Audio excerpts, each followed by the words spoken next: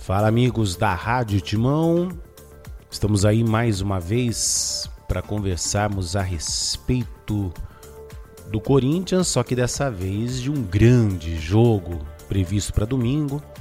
Corinthians e Grêmio se enfrentam. O Grêmio, se perder para o Corinthians, estará praticamente rebaixado. Hoje é dia 3 de dezembro, ainda não aconteceu o jogo do Atlético Paranaense diante do Cuiabá, porque se o Atlético Paranaense vencer ou empatar com o Cuiabá e o Corinthians vencer o Grêmio domingo, o Grêmio estará rebaixado.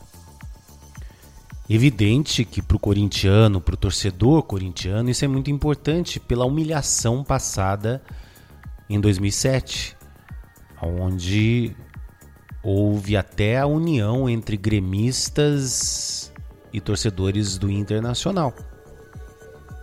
Foi algo muito forte que o Corinthians passou, sendo que a partida entre Inter e Goiás teve várias polêmicas e até hoje não se sabe o que aconteceu naquele jogo. Com relação à partida do Corinthians diante do Grêmio, caso o Grêmio consiga a vitória diante do Timão, se segurem na cadeira, porque será uma nova Guerra dos Aflitos. Irá entrar para a história do Grêmio, caso ele não seja rebaixado e tenha vencido o Corinthians na Neoquímica Arena completamente tomada. É uma faca de dois gumes, é legal para o torcedor corintiano, mas caso o Corinthians não consiga vencer o time do Grêmio e o Grêmio não seja rebaixado, esse jogo entra para a história eterna do Grêmio. Então, fiel torcida, nossa equipe precisará do nosso treinador, dos jogadores bem concentrados para não passarmos por mais uma humilhação. Perder para o Grêmio na Neoquímica Arena lotada, isso não pode acontecer. Mas, como eu sempre falei para vocês, com esse time do Silvinho, eu fico com um pé na frente e outro atrás.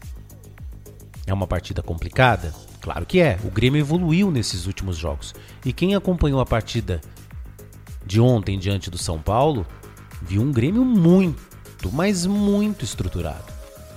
Marcando saída de bola, mordendo em todos os espaços do gramado. Foi uma equipe muito forte. Perdeu o Douglas Costa por um cartão imbecil. Perde sim um bom jogador. Um jogador experiente, de categoria, que poderia decidir a partida em Itaquera.